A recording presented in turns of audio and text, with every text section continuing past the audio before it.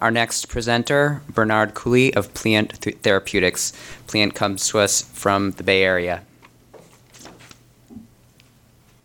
Good afternoon, everybody. Thanks for sticking around.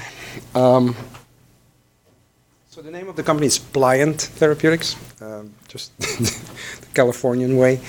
And so in the next 15 minutes or so, I will kind of give you a very brief introduction to what we are and where we are. And so we are truly focused on fibrotic diseases. And so the goal of what we do is becoming a leading company in the fibrosis space, agnostic to the indications, focusing on one target class right now, which are integrins.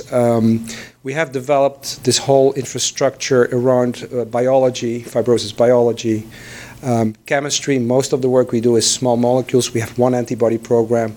And then technology, meaning developing translational tools to de-risk our clinical programs, including imaging, including a lot of human tissue work, as well as biomarkers. So from a financing point of view, we raised $118 million so far. We were launched in February 2016, so we have been around for 2 years and a half. We are a Third Rock Ventures company, at least when we started. We had a 62 million Series B closed late June, actually early July this year. That was a first close. We kept the round open because there's some additional inbound demand till 2 weeks from now, because that's when we file the IND and that's when the valuation will start to change. The Series B was led by Cowen Healthcare Investments. In terms of the technology platform, we have a comprehensive pipeline of antifibrotic drugs. So today we are at the pace of a little bit over one new clinical product every year. So we file our IND for the lead program, which is in IPF and PSC, so idiopathic pulmonary fibrosis and primary sclerosing cholangitis, October 31st. We will be first in man early December. And so our first readouts in phase 1 will happen in the course of January, February, March. Then we have a proof of mechanism study that will read out in June, and that will also kind of base the next financing. Our second program is focused in end-stage liver fibrosis, so F3, F4, mainly F4, as part of NASH or any other liver fibrosis indication. We have selected our clinical candidate for that program. IND will be filed, if everything goes well, third quarter next year, so we will be in the clinic next year with this program too. And I will give you some examples of our focus on de-risking our clinical development in fibrosis with biomarker and imaging tools that we developed, as well as a lot of work on human tissue. So needless to say, fibrosis is a silent killer. A lot of people that I spoke today that are not familiar with the field, that every time you mention some of these mortality numbers, people kind of get scared. So IPF, idiopathic pulmonary fibrosis, 2 products approved, do nothing on mortality, hardly change the needle, lots of side effects. The survival is worse than stage 3 breast cancer. So this is a deadly disease. If you're diagnosed with IPF, you will die because of the disease. And the median survival is around 3 to 5 years, so it will happen pretty rapidly. PSC is another horrific disease, primary sclerosing cholangitis. It's quite rare. It's an orphan disease, as is IPF. In the case of PSC, you have a progressive fibrosis of the biliary tract, which leads to end-stage liver failure, basically. If you transplant these patients, most of the time the disease will come back. So you have to find a solution in opening these bile ducts, because the problem that happens is there is no normal bile flow. As a consequence, you have reflux of bile into the liver, which will harm the cells and it will lead to liver failure. So these are the 2 indications for our lead program, but we are looking at a number of other indications. We just closed a collaboration with Cleveland Clinic around stricturing Crohn's disease. This is early stage. Our third program in the pipeline is on muscle. So this is in Duchenne's muscular dystrophy. And we have early stage skin and kidney programs ongoing. So what are the targets we're going after? Are integrins. And integrins are important because they activate TGF-beta. And TGF-beta is important because it's the main driver of fibrosis. If you have the possibility to block TGF-beta signaling, you will block fibrosis. The problem is TGF-beta, if you block it in a generalized way, you will have a whole bunch of pleiotropic side effects, including cardiotoxicity, it's pro-inflammatory, etc. So you have to find a way in order to block TGF-beta activation in a tissue-specific, preferably fibrotic tissue-specific manner, and the way to do that are integrins, and notably two integrins that are important are alpha-V beta-6 and alpha-V beta-1. Both integrins are expressed on different cell types. Alpha-V beta-6 is expressed on epithelial cells, alpha-V beta-1 is expressed on fibroblasts. And what they do is they will upstream of TGF-beta activate it. TGF-beta will hit its receptor, and as a consequence, you will have a cascade of events leading to fibrosis. So TGF-beta is always secreted in an inactive form. It's activated by normal physiological activators such as plasmin, thrombin, and MMPs. But in fibrotic tissue, alpha-V beta-1 and alpha-V beta-6 get upregulated and will drive that process. So it's key to block both receptors, at least in the lung. To that end, we developed PLN-74809, which is a dual selective inhibitor of both alpha-V beta-6 and alpha-V beta-1. The historical issue with small molecules addressing integrins is, one, lack of selectivity, and two, lack of oral bioavailability. So in this case, this is a highly selective inhibitor of two integrins. It's orally bioavailable, has low clearance, and probably once daily or twice daily dosing based on non-human primate PK. So it's ready to go to the clinic in December.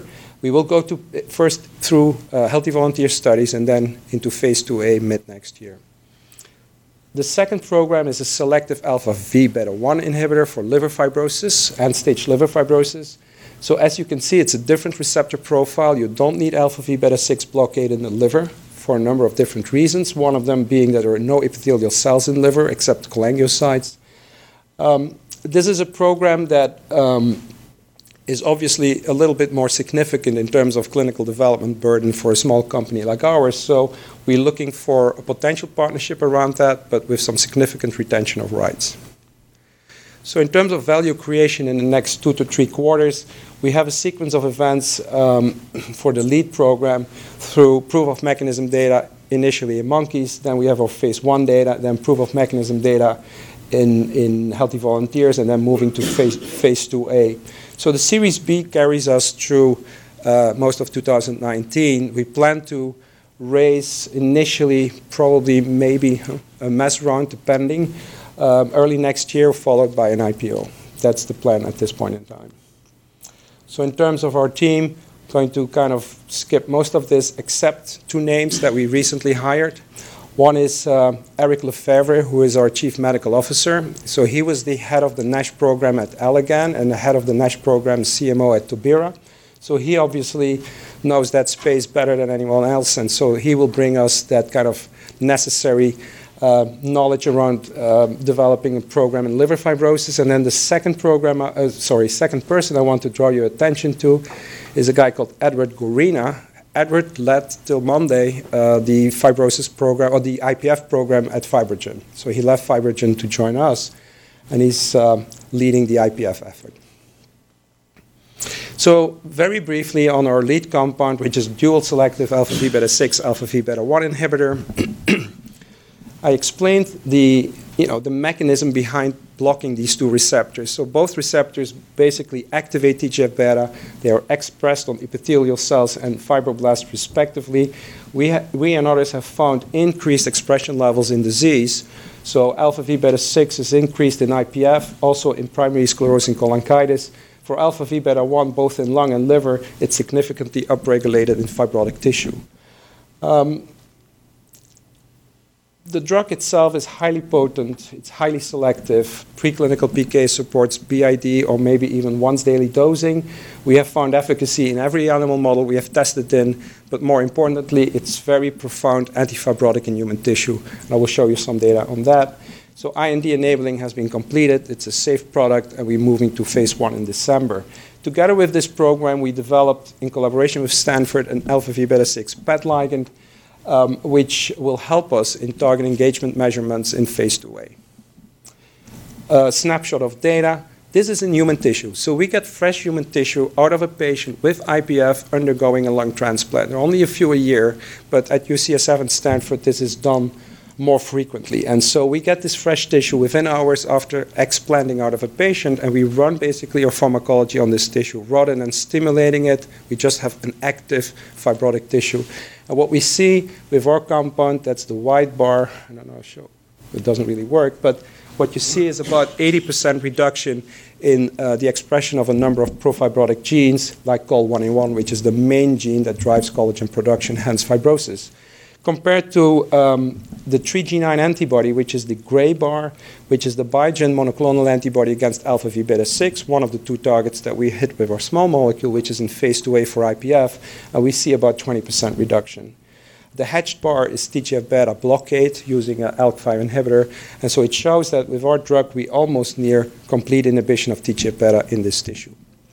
If we compare in a similar experiment to two approved products, nintedanib and pirfenidone, nintedanib is the Boehringer product. Pirfenidone is, of course, the former Intermune, now Roche product. We are about 5 times more potent, looking at IC50s for collagen 1A1 expression inhibition, and about 4,000 times more potent than pirfenidone. This is the PET ligand showing that if you give an alpha V beta 6 PET ligand to a healthy volunteer, you don't see any uptake in normal lung, and that's known. If you give it to a patient with IPF, and I have 2 examples here, what you see is a significant uptake. And we have now done 10 patients. And what it shows is that as the disease progresses, alpha V beta 6 gets upregulated. This is an interesting other example in which we did the same study, but this is a patient with a unilateral lung transplant he received 2 years ago. And so a unilateral lung transplant means they take one sick lung out of the patient, replace it by a healthy lung. And if you do a PET scan with an alpha V beta 6 PET ligand, what it shows is that you see massive uptake in the sick lung and no uptake at all in the healthy lung, showing again that this is a receptor that is upregulated in disease but not in a healthy lung, and that as the disease progresses, it becomes more abundant.